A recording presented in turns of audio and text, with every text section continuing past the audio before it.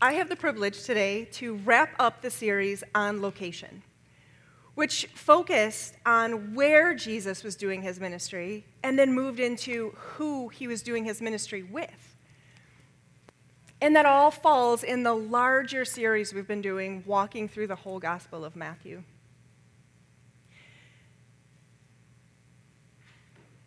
Remember, Jesus finished the Sermon on the Mount, and then some pretty miraculous things happened when he took his disciples on a journey to different locations to show them what his teachings look like in action.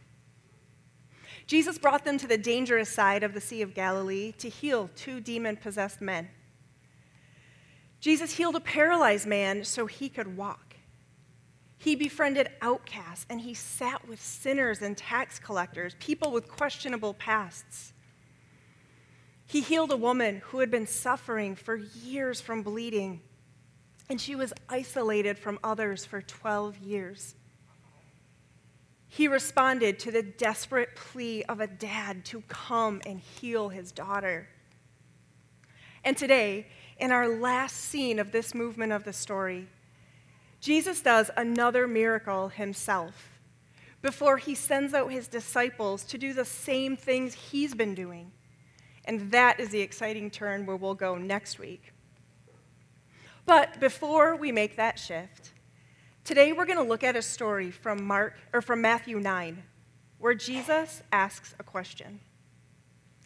The Gospels of Mark and Luke tell the same story, but they record Jesus asking another question. 2 different questions that I think our very souls want to answer. 2 questions that Jesus asks that I think bring up a whole bunch of feelings. 2 questions that are largely important to our faith journeys. I'm not even going to hold the tension with these questions. I'm just going to tell you. The question that Jesus asks in the story of Mark and Luke is, what do you want me to do for you? Same story, different question he asks in Matthew. Do you believe that I am able to do this? How do these questions make you feel?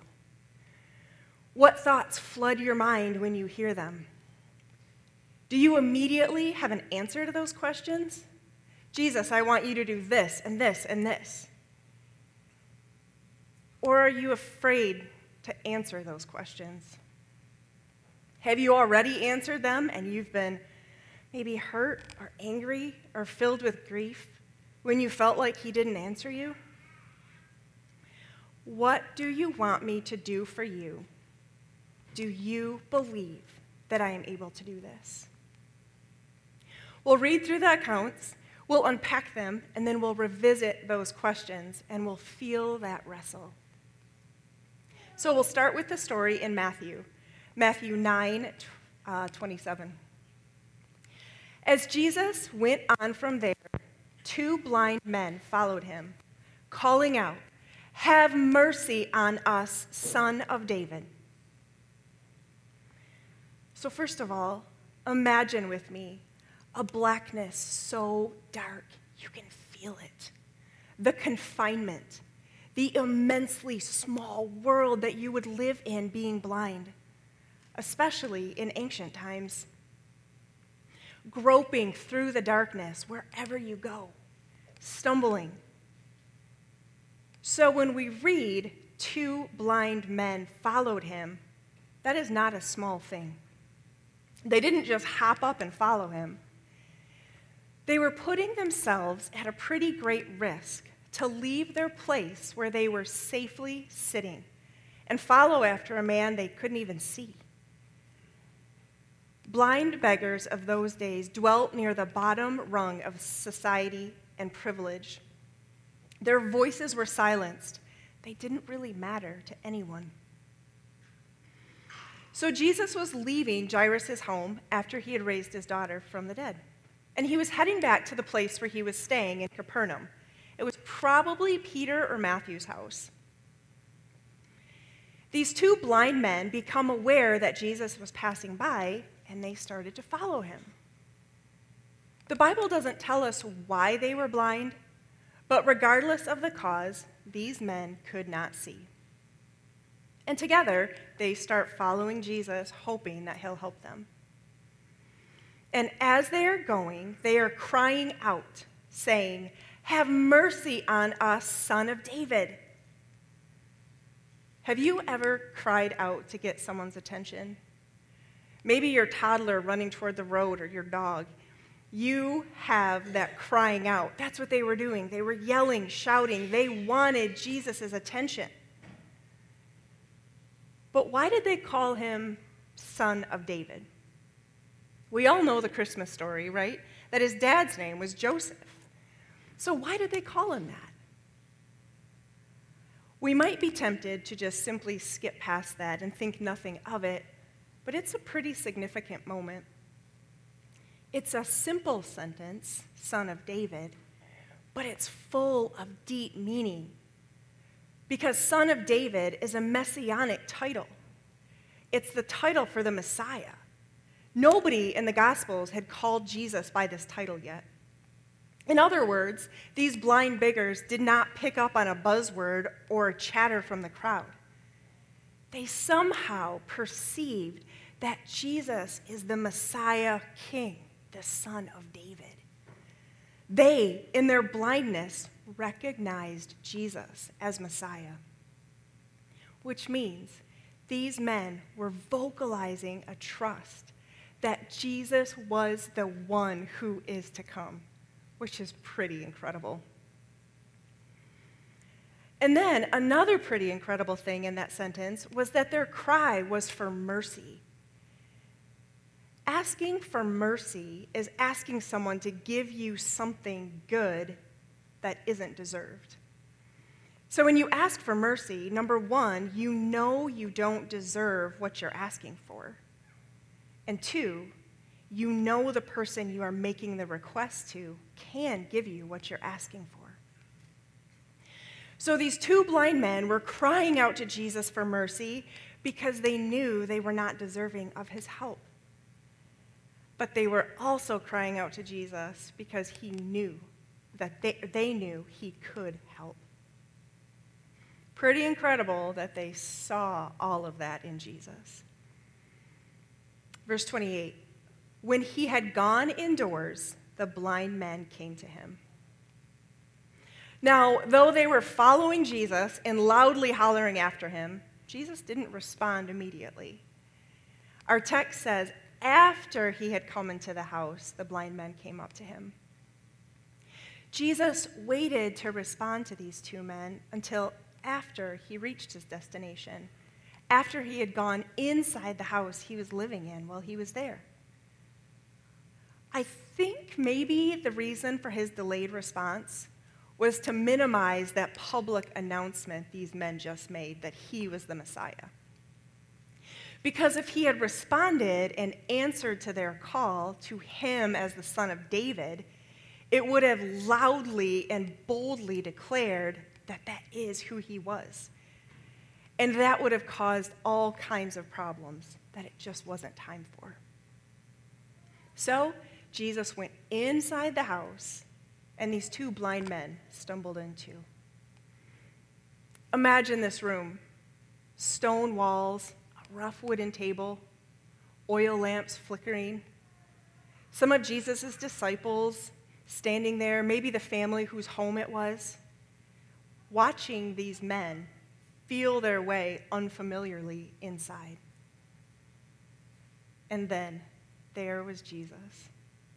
Can you imagine him looking with great compassion as these two blind men were feeling their way into the house? I wonder if Jesus walked towards them, helping to bridge that gap in their darkness. When he had gone indoors, the blind men came to him, and he asked them, "Do you believe that I am able to do this?" They couldn't see him, but knowing the kind of man that Jesus was, I imagine him looking directly into their non-seeing eyes with a fierce love and dignity. do you believe that I am able to do this? And there it is, that million-dollar question. Do you believe? Let's look at Mark and Luke a minute and see how they tell this story.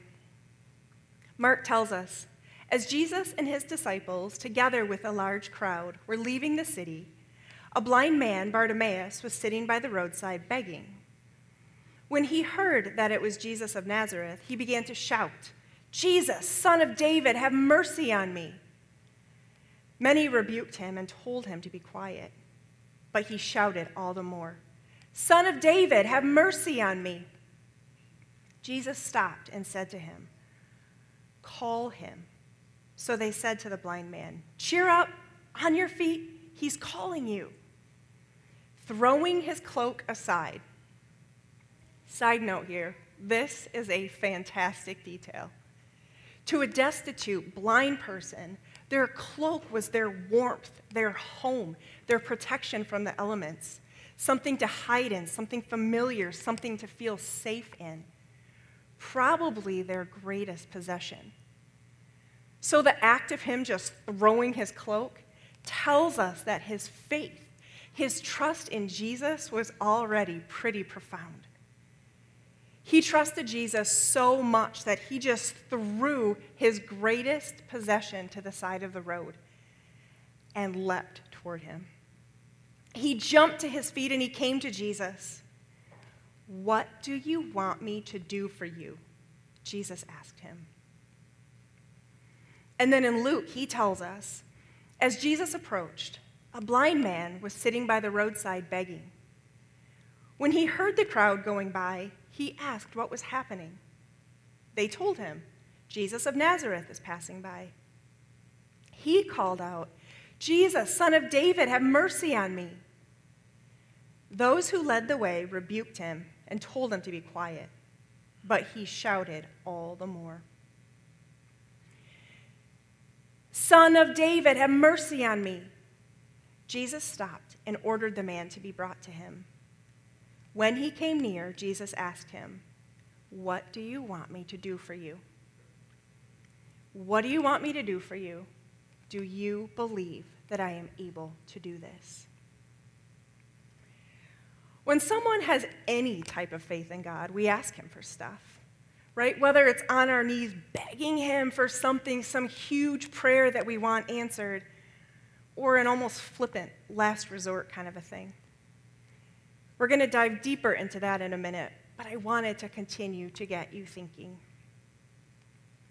What do you want me to do for you? Do you believe that I am able to do this? They answer his question in Matthew with, "Yes, Lord, we do." They answer his question in Mark with, "Rabbi, I want to see." They answer the question in Luke with, "Lord, I want to see." They believed and they wanted to see. What if we get so caught up with life, the busyness, the chaos, our hectic schedules, that we don't see him?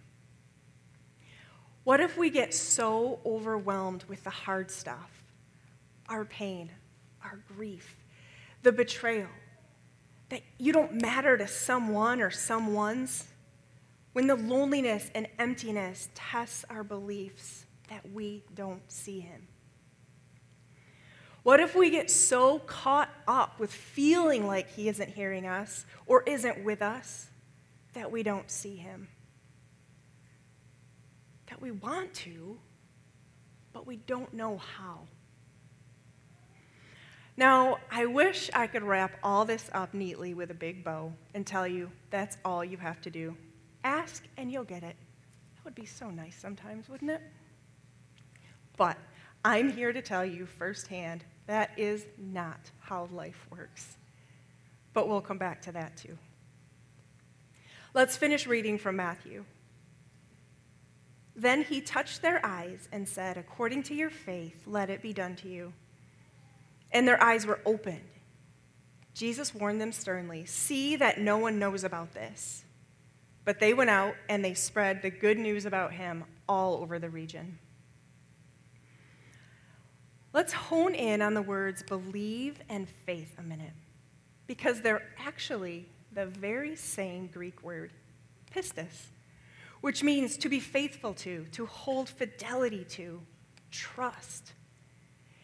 And for a society like ours, which tends to equate believing with intellect or an agreement with something, I find it really helpful to read the text like this. When he entered the house, the blind men came to him, and Jesus said to them, "Do you trust that I am able to do this?" And they said to him, "Yes, Lord." Then he touched their eyes, saying, "According to your trust, let it be done to you." That changes it a little bit, doesn't it? Do you trust me? And their eyes were open.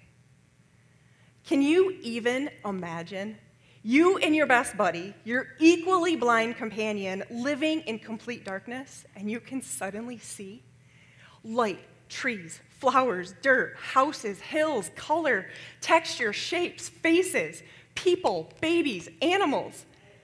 Can you imagine taking it all in, just soaking up the world around you? Matching the smells and the sounds to things that you can finally see. A fragrant, steaming golden loaf of bread. A squealing, plump, rosy baby. A bleeding, white, woolly sheep. Close your eyes tightly, just for a moment. Now open them. Look around. Just soak in the beauty. Look out there. We're getting leaves, guys. Spring is really going to come. I didn't know if it was, but it's coming. But we are so accustomed to seeing that this miraculous moment sometimes feels difficult to comprehend. But Jesus healed these men. They could see. Matthew 9 says in verse 30 and 31, "And their eyes were opened." Now, that first line is really fascinating. And their eyes were opened. Again, it's so cool to know what a word really means. The Greek word for this is anego, which means to open up, either literally or figuratively. And what makes that really interesting is that Jesus uses the same word in Matthew 7:7. Ask, and it will be given to you, and you will find. Knock, and it will be opened. Anego, that same word. The language here is different than blindness being healed or cured, but that their eyes were open. It holds a deeper meaning. In Mark and Luke's version of this story, they have Jesus asking the question, "What do you want me to do for you?" And that question might seem a little odd, because what else would they want? But it's an important question, because as professional beggars, they'd be typically asking for the basics of food and water or clothes. But their request is bigger and it's bolder. We want to see. They go all in. They ask for the seemingly impossible. Again, revealing that they see Jesus. It's a terrible pun, but they see him more than a nice guy or even just the son of David. Then he touched their eyes, saying, "According to your trust, be it done to you." And their eyes were open. The meaning for the word touch is to light or to kindle, to fasten fire to a thing, to set on fire. So the language is of energy, igniting a newness or refining, and that carries a whole lot more meaning than the word touch. So this quickly has become a story about two men who can't physically see, who come to Jesus in a humble, hopeful, trust-filled way. Jesus miraculously restores their sight, their vision. But I wonder if the miracle that Jesus really performs is allowing these men to see beyond what they even thought was possible. When we trust Jesus, we see him for who he is. When we allow him to touch us, we become new. We're refined. We have a clearer vision. We start to see the bigger picture. But what about when Jesus asks you, what do you want me to do for you? Do you believe that I am able to do this? And you tell him, and then nothing. Crickets. What about then? I've been there, tried to answer him those questions, tried telling him, tears streaming down my cheeks as I sat on a paper-covered exam table in that ultrasound room, willing for a heartbeat in my 15-week-old baby. Begging God to heal my husband's heart and restore our marriage. Driving 70 miles an hour down Baldwin last fall to get to my mom and dad-in-law's house, crying out to God to save my father-in-law's life. People I love have been there, trying to answer those kinds of questions too. Wives losing husbands to cancer, infertility, babies being born with severe health issues, losing jobs or losing homes, marriages falling apart, broken relationships that don't seem to be restored, living with a chronic illness. I see your faces sitting there, stories of your own pain, stories of your own crying out. Some of the stories, I've sat with you through them, and some stories I don't know. But we all carry them. Pain-filled moments when it feels as though that darkness is closing in, when we can't see. Our voices hoarse from crying out to Jesus, trying to get his attention. But friends, I promise you, he is in it. He's paying attention to us. He is in all of that crappy crap that makes our souls ache. I have 3 stories I want to tell you. Stories where in the muck and the mundane of life, I saw him. My kids love avocados. And I think it was Instagram said I pulled up 2 pictures. 211 weeks ago this happened, so it was like 4 years ago. I usually only buy avocados when they're on sale because they're expensive, and when you have 4 kids and they love avocado toast, you go through a lot of avocados. So anyway, they were on sale that week. I posted a picture. You can put the first one up. This was my Instagram picture. This was Ellie. And my caption said, I usually only buy avocados when they're on sale. This week, they're 10 for 10. Ellie is wanting her very own. But I told her I'd cover it. That was that. That was all. It was adorable to me. But then, 2 days later, I got home, and there was a bag hanging on my screen door. And that's the next picture.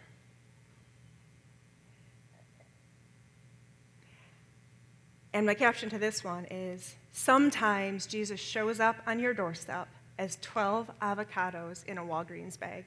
Whoever gifted us, thank you. I have no idea who gave us 12 avocados, but I felt seen by Jesus. And then my second story is I came home, last summer to a huge box of strawberries on the counter. And I thought, what in the world? Who are these from? And so my kids told me who had brought them over, and I texted her and I said, that was so kind of you. Thank you, friend. Gabe loves smoothies and eats me out of house and home with strawberries. She responded, tell him that God must have wanted to bless him today because I had some unexpected strawberries and I heard from God, bring some to Lisa. I texted her yesterday and I said, hey, I just wanted to let you know I'm going to share this story. And she said, you want to know what's so cool? She said, I forgot about this. She was at a women's conference yesterday, and the topic was walking by the Spirit. And she said it just ignited in her to keep on doing, to keep on listening to the Spirit. And then the third story is about a garbage can. This was probably 5.5 years ago. I had been a single mom for only about 6 months, and there was a huge windstorm, and our trash can disappeared, like the big honkin' trash can. And so I'm looking, like, what in the world? Where did this go? How does one trash can blow away? So my kids and I were walking through the neighborhood. I knocked on the neighbor's door. Have you seen my trash can? And so then, I don't know, for a few weeks, my dad would stop by and pick up a bag, and I'd bring him over there myself. And finally, I thought, be an adult and call and get your trash can. So I called, and the lady said a trash can would be $100. And I said, I don't have $100 for a trash can. And she said, well, why don't you talk it over with your husband?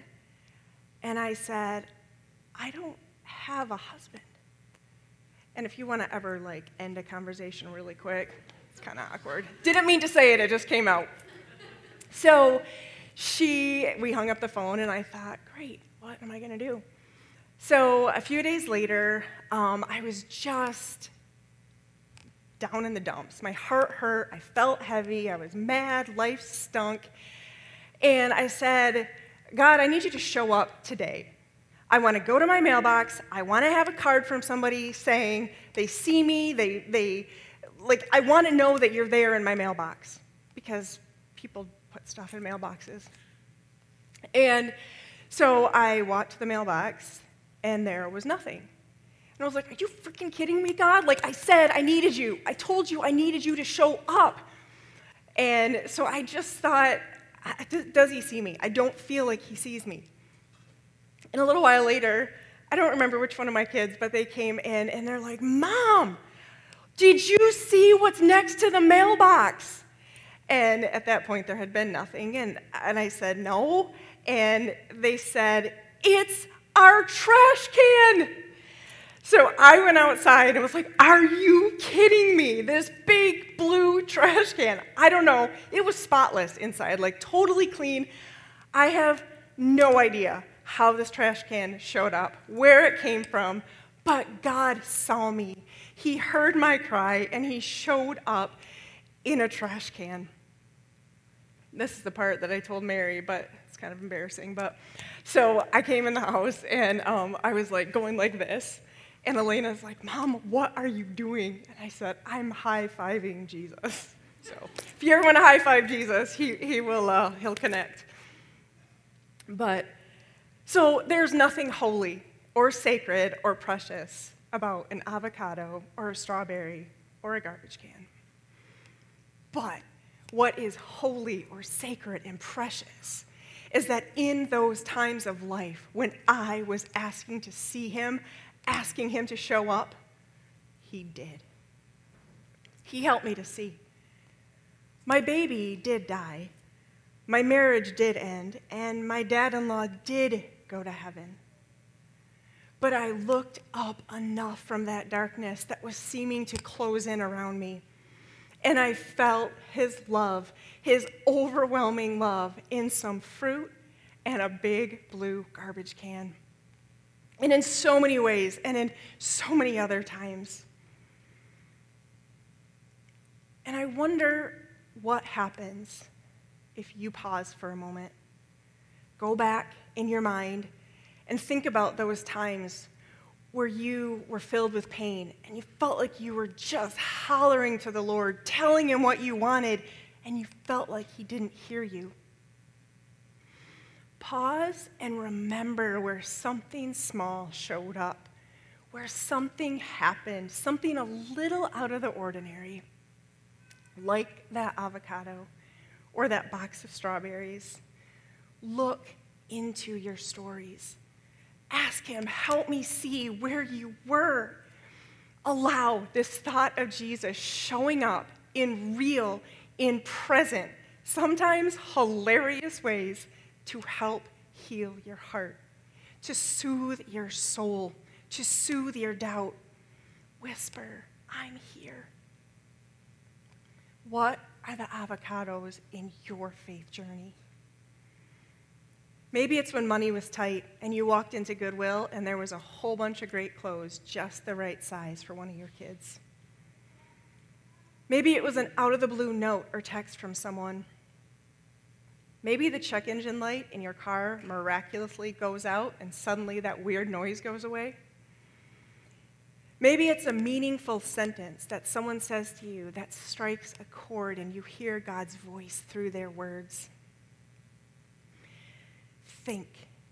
Remember. I promise you that when you ask to see him, you will. I promise when you look back in your stories, the good and the hard, you will find him. He shows up. It's not always with fireworks or noisemakers. It may simply be in the freshness that a juicy strawberry brings. Jeremiah says, "Then you will call upon me and come pray to me, and I will hear you. You will seek me and find me when you seek me with all your heart. I will be found by you," declares the Lord. When he asks, "What do you want me to do for you?" ask him to help you see. Ask him to help you see how he's working, where he's working, in the little ways to show you that he's there, even when that big thing isn't fixed or healed or brought back to you. He is in it. He's so worth trusting. Ask him to open the eyes of your heart so you can see. Ask him to touch you, to light a fire inside your soul for newness, to rekindle your faith, to set you on fire, to give you vision, to see more, to see bigger. Ask him to help you see. Seeing in this passage means to look up. Look up and lock eyes with the one who knows you best, who hears your cry for mercy. You see, my friends, in this regular day-to-day and in the devastation of life, all of it, he is with us. He's looking at us, looking directly into our eyes with that same fierce love and dignity that he looked at those blind men. While we may not always get what we're specifically asking for, and sometimes that's a wrestle because you can ask for a good thing, there's lots of reasons that go along with that, others free will, this fallen world, but all of that, know this, even in that, he will meet us where we are. He will heal us. He will help us see. Look up, look around. See where he's dancing around you, showering you with his love and his goodness and his healing. He sees you. He knows you. He loves you. When you hear him ask, "What do you want me to do for you?" Tell him. Tell him you want to see. You want to see him and his fingerprints that are all over your life. Tell him you want to see him working. When he asks, "Do you believe that I'm able to do this? Do you trust me?" Tell him yes. When you look into the love-filled eyes of Jesus, we can see him, we can trust him. And that, my friends, is where our trust is ignited, in his eyes. Trust for the strength to face the hard and the unknown, the day-to-day. And we do not have to do it alone. You don't have to sit in darkness alone. If you want to wrestle with your story together, if you want to challenge me on this, if you want to share with me your stories, the good, the bad, the ugly, that make up your life, I would love to hear it. I want to sit with you, and I want to see where Jesus was in them with you. If you are struggling to see Jesus with you, I want to sit with you there too. I'll walk with you as you begin to see and where that trust is starting to be rekindled. Will you pray with me?